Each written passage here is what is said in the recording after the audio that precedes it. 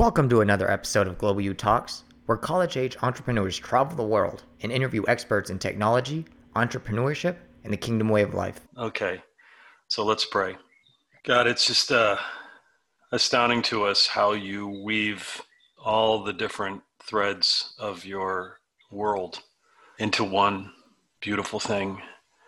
We've got Sophie, who's been on a different side of the world in a completely different culture from the rest of us who are here in the States and have been for a while. She's knitted together with these guys because of her history with them, and they're knitted together with her. We thank you, Lord, for this fabric. I pray, God, that you'd help us today as we kind of rub against each other with this Zoom call and Facebook call. As we interact with each other, we pray, God, that you would cause us to, pieces of us to sort of catch on with the other. And thank you, Lord, for how you do this, how you use this, how you use your body. So Holy Spirit, we invite you in, direct things as you would have them go. We ask it in Jesus' name. Amen. Great. Sophie. I love Sophie. Everybody loves Sophie. She's a very easy to love person, very bright and bubbly, and she's doing amazing things. She's like this mighty little thing going around the world and accomplishing amazing stuff. Very creative, has an approach that we've never seen anywhere else, and it's really working, and it's ministering deeply to the least of these. So I really appreciate Sophie. I think of her as a hero. She's a fraction of my age, and she's done so much. So anyway, it's always good to see you, Sophie. And so I think what we'll do here is just, as we were just talking with Jacob, we'll kind of interview you a little bit, ask you some questions about what's going on with your life now, what has been going on with your life since you left the group. You guys parted ways in Spain, right? So probably around November-ish? Yeah, end of November. Mm-hmm. Okay, so we'll talk for 20 minutes. We'll do a little Q&A, and then you can take questions from your pals, Okay. all your buddies. Yeah. So just to catch everybody up, why don't you let the folks know where you were before coming back to the States? Yeah, let's just start with that. Okay, sure. So since, end of January, I moved to Bangladesh, and I was working on a project there with the UN, just kind of working as a consultant with a team of researchers, anthropologists, and artists over there. So I was working on that project. The project is going well through the end of April, but I had to leave a little bit early because of the crisis and everything going on. At the time that I left, it was a little bit earlier, I guess, than other UN workers. So I felt kind of weird leaving at that time. It was really premature, I felt. But then within a matter of, 12 hours, flights were being canceled. People were not able to leave. People weren't allowed to, go outside and stuff. And so I was actually very, very fortunate to get out when I did. But I was in Cox's Bazar, which is a small town in southern Bangladesh, about an hour-long flight from Dhaka. And it's about 2 hours outside of the refugee camp. So I work with the Rohingya refugees. And so I develop picture-based learning materials. And so this recent project I've been working on was creating a Rohingya culture book. And so basically what I've been doing is getting a team in the field. We've been going around and collecting all this research and collecting reference photos, and then working with artists and basically putting together a book that's basically just putting the Rohingya culture in cartoon form. And it's never been done before. We're trying to recreate what their raw culture is, before they came to the refugee camps, because so much influence has happened even just since the influx 3 years ago. And so trying to gather this research and information and create basically just like a cartoon, like Where's Waldo, Richard Scarry's version of what we believe their culture represents and is in cartoon form. So that was the actual project, but I had to leave a little bit early because of the situation. I'm continuing to work remotely, and yeah. Yeah, that's good. So when you were there, you were working more of as a consultant, or were you actually interacting with the people? Because you love these people. I know you've got a pretty long history of working with the Rohingya people and being in and amongst their culture and getting to know them. Many of the individuals in the camps, were you able to, while you were there as a consultant, were you able to renew some of those ties? And did you feel that you were still sort of hands on, or were you more distant in terms of the ministry that you were doing while you were there with the UN? Right. Yeah. So I think I was very, very fortunate with the team that I was placed for the UN. For starters, without this job as a consultant for the UN, I wouldn't even be able to enter the refugee camps, let alone even maybe get a visa. And so I was very, very, like, the timing could not have been perfect to have been hired to do this project, because there's no way I would have been able to get into the camps. They've been a lot stricter on who Really? can and cannot enter. And so initially, 2 years ago, I was posing as a volunteer for an organization, and I did work and stuff and connect with the families in that way, but I wouldn't be able to do that now. So Oh, having the UN ID card was like, that's how I got in. And then also my team was incredibly flexible. My manager is they just gave me a lot of freedom. So because I'm a deliverables based consultant, they say, okay, you just, do whatever you need to do. Just make sure you get us the deliverables. So part of my project obviously was just conducting research within the Rohingya culture. So I would go around to the families that I was the most comfortable with, and it was kind of nice to have an agenda of being able to reconnect with them and then share with them my project and then see how they can help. So that was actually really cool. And then seeing how excited people were about like sharing about their culture and what life was like, and just all these different memories that would come up and emotions. And it was really cool to be part of that process. And another thing was really cool is that I was able to get one of my friends. He's, extremely, extremely intelligent, very well educated, taught himself.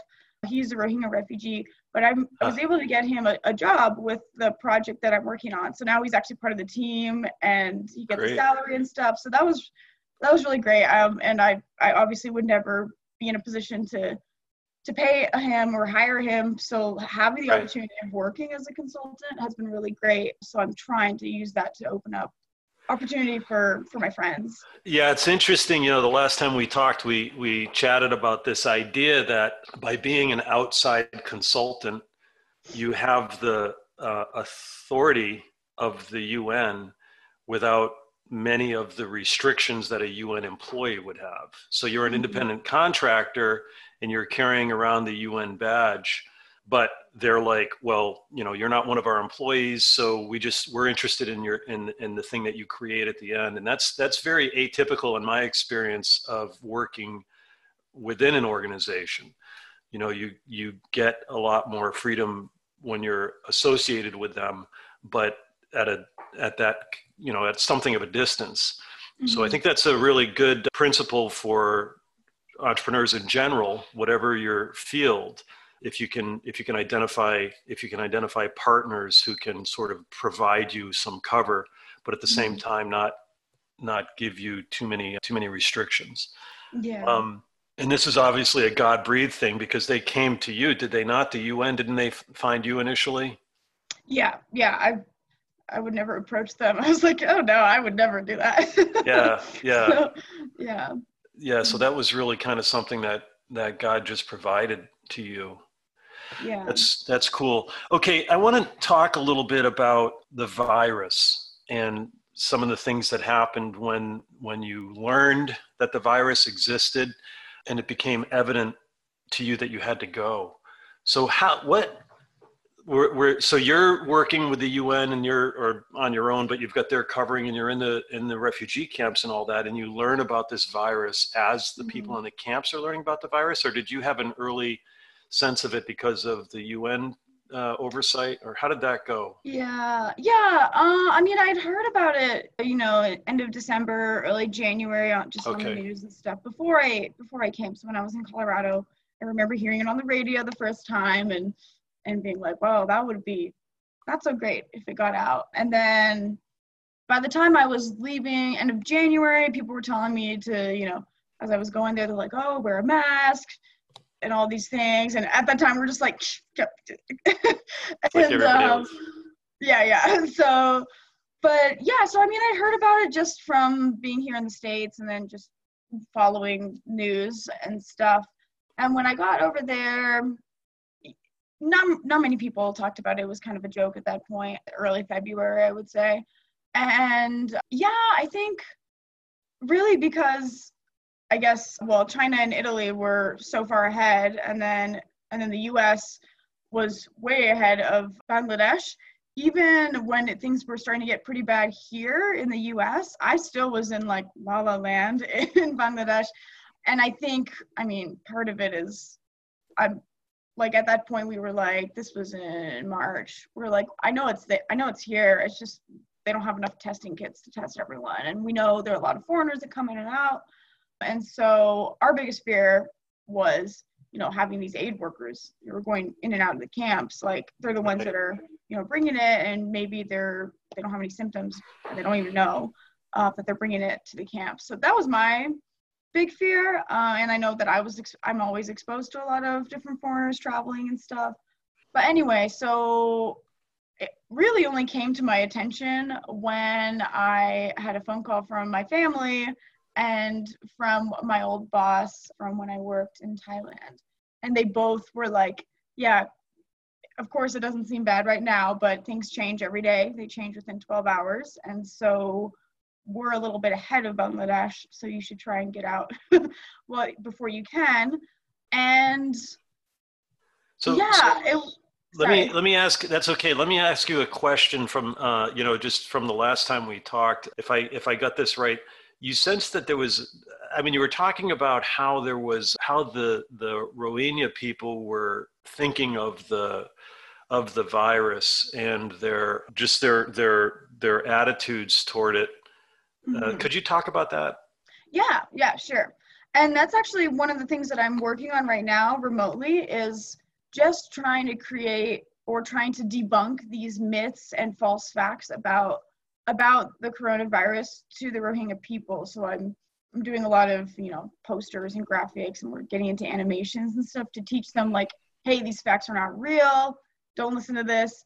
So one of the biggest issues is, like, I have the privilege of being able to, well, find somewhat credible news sources, but in the camps, they have very little access to internet.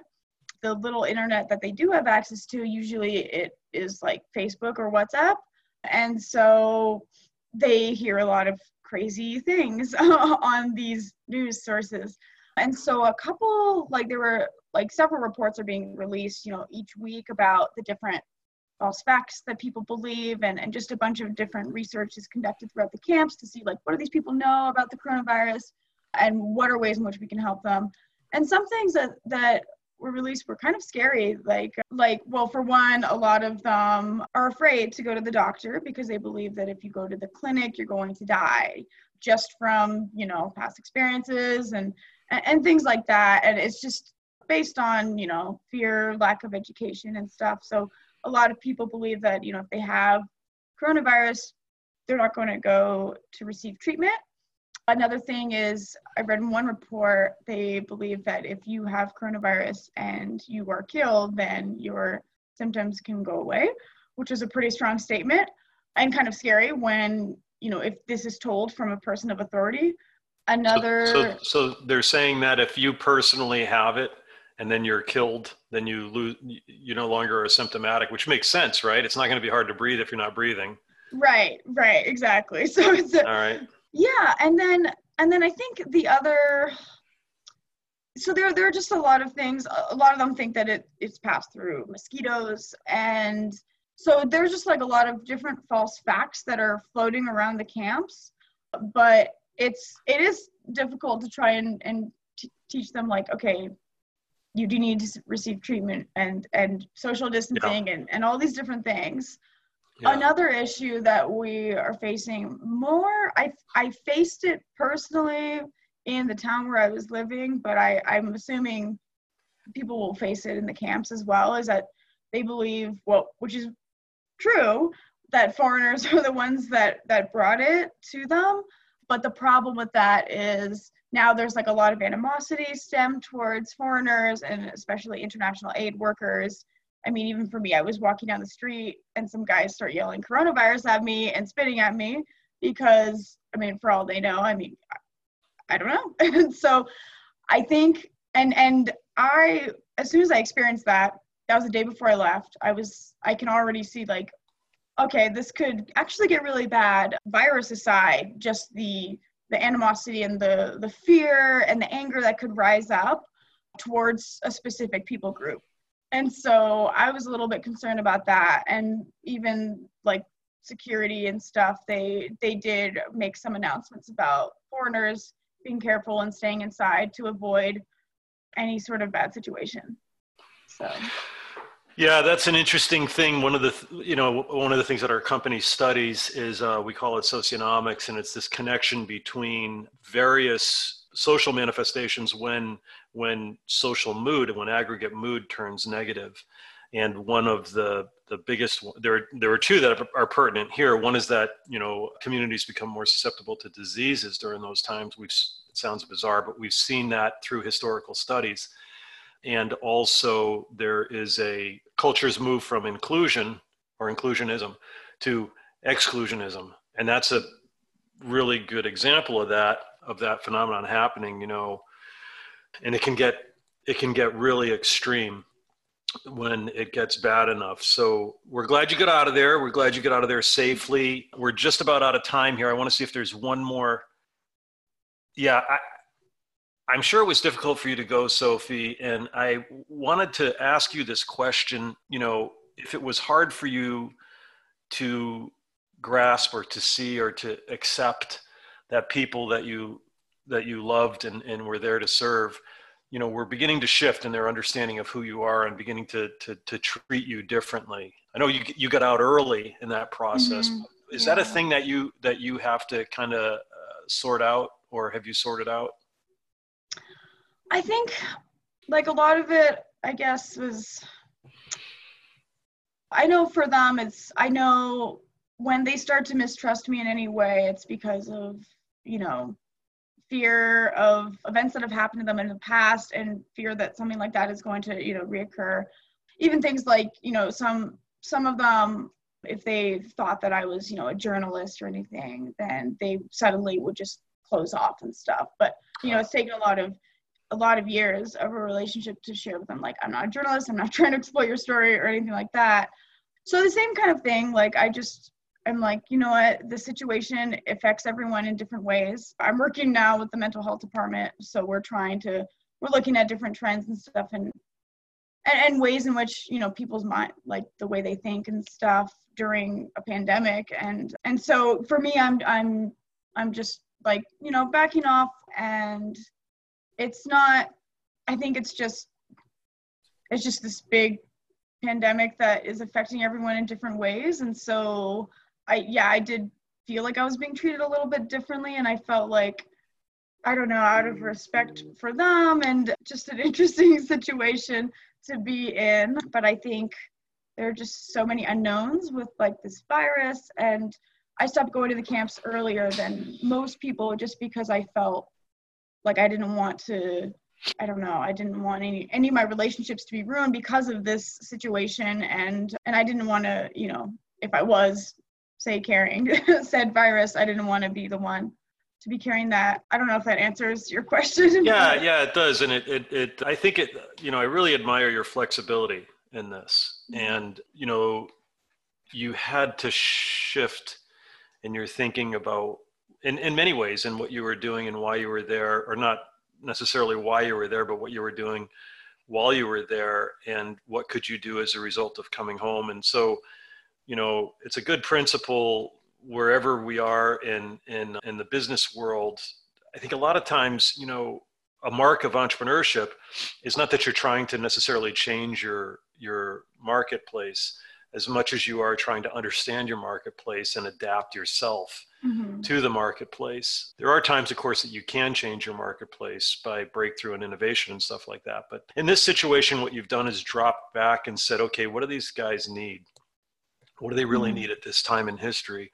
And part of the answer was for you to get out. I mean, they needed for you to leave in order for you to be effective. And so now another way that you're changing is you're changing the topics that, you know, your books are covering and your educational materials are covering as a result of all that.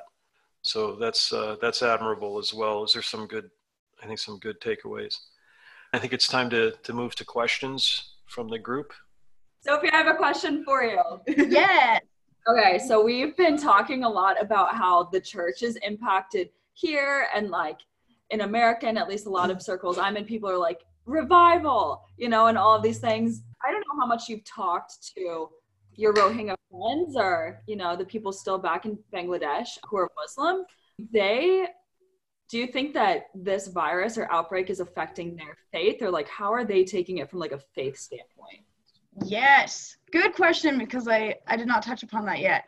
So yeah, it's really hard to be in this position where we're trying to disseminate information like facts to these people about coronavirus and about how it is important to distance yourself and you know, do all those things, because for them they have two beliefs. One is that Allah intended for all of this to happen, and so there's nothing we can do about it, and there's nothing that we should do because everything's out of our control. So that is one belief that they have. Another, and going along with that, they believe that, you know, now is a better time more than ever to, you know, to come together and to pray for Allah and redemption for all of this. So, I mean, even the day after I left, there was a mass prayer gathering of like over 30,000 people in Dhaka. And I'm like, and so, yeah, and it's been that, like the NGO world, we've been trying to, it's such a fine line of being like, hey, we're not trying to be disrespectful to your religion or anything. We're trying to tell you, do not have mass gatherings, do not do this, do not do that, because you're just going to be spreading the virus. So it's been tricky to try and try to stay sensitive to them and what they're believing. But yeah, so their religion has been, I mean, they always they will bring it back to religion and back to this is Allah's wish. And so, yeah, that's been very interesting. Another thing is that I visited when I was doing my research for my book, I visited a couple different witch doctors in the camps. And it seems like a lot of them don't trust the doctors as much, or the clinics or the aid workers, and they would prefer to go to the witch doctor, which I'm thinking if this pandemic, you know, if it gets really big in the camps, I think they would rather choose to go to the witch doctor, who sees like, you know, 100 patients a day. And so that's another thing that's, you know, directly correlating with religion and their beliefs, and especially during this pandemic, that could be a very big problem. So, yeah. Sophie, has the virus gotten out in the camp yet? I imagine it's like you can't social distance. So what's that like there? Right. Good question. So the problem is we don't have many testing kits. I remember when I left, they're like, oh, we only have 72 cases in Bangladesh. I'm like, no, in a country of 160 million people, you definitely have more, but they just can't afford testing kits. Yeah. So there are several confirmed cases and a couple, I think 1 or 2 deaths in Cox's Bazar, the town where I was living, which is about 1 to 2 hours outside of the camps. Yeah. The problem is most people who work in Cox's Bazar or who live there work in the camps. I personally think that it is in the camps, just because of the way people live and behavior and everything in that country. It's just impossible not to spread it. But we don't really know. There's nothing confirmed yet because no set tests have been confirmed. Yeah. Are people dying in the camps? Is there any way to like track that or know when you're not there? I mean, of coronavirus, no confirmed cases yet. Okay. So, I mean, but basic problems right now are a big issue, and luckily the refugees have more help than others in terms of like getting food during this time and stuff. Yeah. A big issue actually right now that we're facing is like, say, the local town where I was living in Cox's Bazar. A lot of the workers, like the fishermen and the rickshaw drivers and all these like jobs are, they're in a lockdown, so they can't eat. If they're living off of $1 a day as is, they have no bank account or anything. And a couple of rickshaw drivers, actually, my friend just told me that like he committed suicide because he couldn't find food and kind of was going a little bit crazy, couldn't provide for his family. So a lot of suicides have risen recently because of that, because of fear, anxiety, and really starvation. That's why I started doing little fundraisers to just get some food out to these families, because the lockdown has just extended to the end of April. So everyone thought that they were going to be fine right now and go back to work and stuff. Now that it's extended, a lot of these families are like, we literally haven't eaten since last Wednesday. And now that's outside of the camps, those who are not receiving aid from the UN. Wow. Hey, Sophie. Hey, how's it going? Yeah, so I have two things. First off, I mean, if you just want to like plug your fundraiser, I would do that because that's really cool. But as well, like, what's your plan? Obviously, like, it's all up in the air, and like you said, like, foreigners are not looked on as well now. What does going back look like? Like, what are you thinking about that now? Going back to Bangladesh? Or is that a possibility? Right. Yeah. So right now, I'm actually really busy with all of these, like, producing, awareness information posters and animations and all this fun stuff. So I basically placed myself in a position where I was like, all right, this is actually good opportunity under the circumstances for Books Unbound to like come in and say, hey, we provide access to information, and that's what we do. We don't just make, picture books for fun or for teaching English or anything. And so that's actually been really good, is I'm just starting to release these different things. And luckily I'm connected with a lot of organizations now. So for me, I'm just trying to build up as much content and connect with as many organizations at this time and just saying, hey, what do you guys need? We can help. So doing a lot of just like random pro bono work and stuff. And I'm thinking, after all of this kind of subsides a little bit, that there will probably be projects where I can be part of I'm basically kind of like proving myself now in the NGO world, where they can see like, oh, okay, so this is what Books Unbound does. And so whenever they have projects, they can contact me.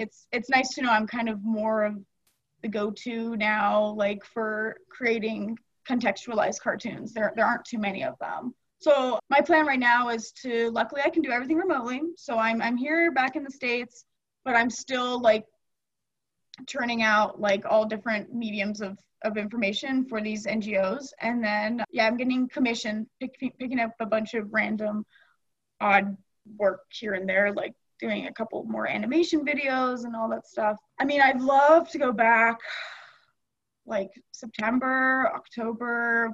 It's just so hard to tell right now. But my plan would be to go back and do a couple more projects there. For sure. Yeah. Okay, hey, Soph. So my question is, seeing that you have all of this, like you're absorbing all of this information in order to translate that to the Rohingya people, seeing that you have all of this information and you have all of these relationships with all of these different families, how are you like processing like the impact that this is having on their families? Mm-hmm. Yeah, good question.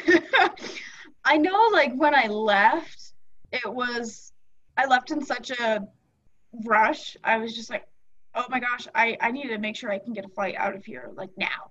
And it was one of those things, like, I remember I called Mary. I'm like, look, at the airport, seeing all these flights getting canceled, and I'm like, oh, I might not make it out. So for me, I didn't really process anything. I mean, I always thought, I did think worst case scenario and everything. And then I would quickly like brush that out of my mind. For me, yeah, I am very worried about these families who I already know a lot of, like, the parents are elderly and they're already sick with all the diseases that you don't want. And when you get, coronavirus, like asthma, hepatitis, diabetes, all these things. I've been in contact with the family's stateside, and so just kind of talking them through it. At this point, I've kind of just been like, it's really out of my control, and I guess the best thing we can do right now is pray and try to release as much information to them as possible. But yeah, it does scare me a lot to know, like, they've been through so much, and now going through this, and their situation's like 10 times worse than my situation, so it is hard to be sitting here knowing that. But yeah, it's it's kind of scary. But yeah, just kind of trying to stay in contact with the families here and just let them know that I'm here if they need me. And yeah. Is that everything from our students? Mark, you have anything else? Nothing else from me. Sophie, it's always, an honor and a pleasure just to be able to hang out with you a little bit. Well, I guess I do have one observation. When we finished the interview and your fellow Global U people came on, you changed. It was really cool to see. But I hope you guys can get together and hug on each other. I think that's going to be really good for everybody if you can do that. So Thank you, Sophie, for agreeing to do this, and thank you, Jacob, for setting it up, and thank you, Global U, for being you guys. You guys are amazing. Thank you so much. Okay. All right. Thanks, Jacob. See you guys later. Thank you, Mr. Mark. It was so good to hear from you. Okay, you guys too. Thank you. Bye, you guys.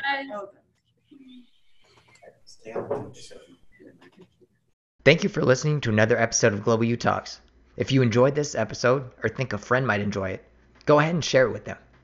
Also, be sure to drop a review or hit the like button on SoundCloud, Spotify, iTunes, or your favorite listening app. It goes a long way to help us out. And if you're interested in reading the transcript, head on over to theglobalu.org/talks, where you will find the transcript of every episode, as well as the opportunity to join in on the conversation live. You can join our live episodes every Tuesday and Thursday at 9 a.m. Eastern. You'll be able to ask questions, meet the community, and talk with the host. I hope to see you there.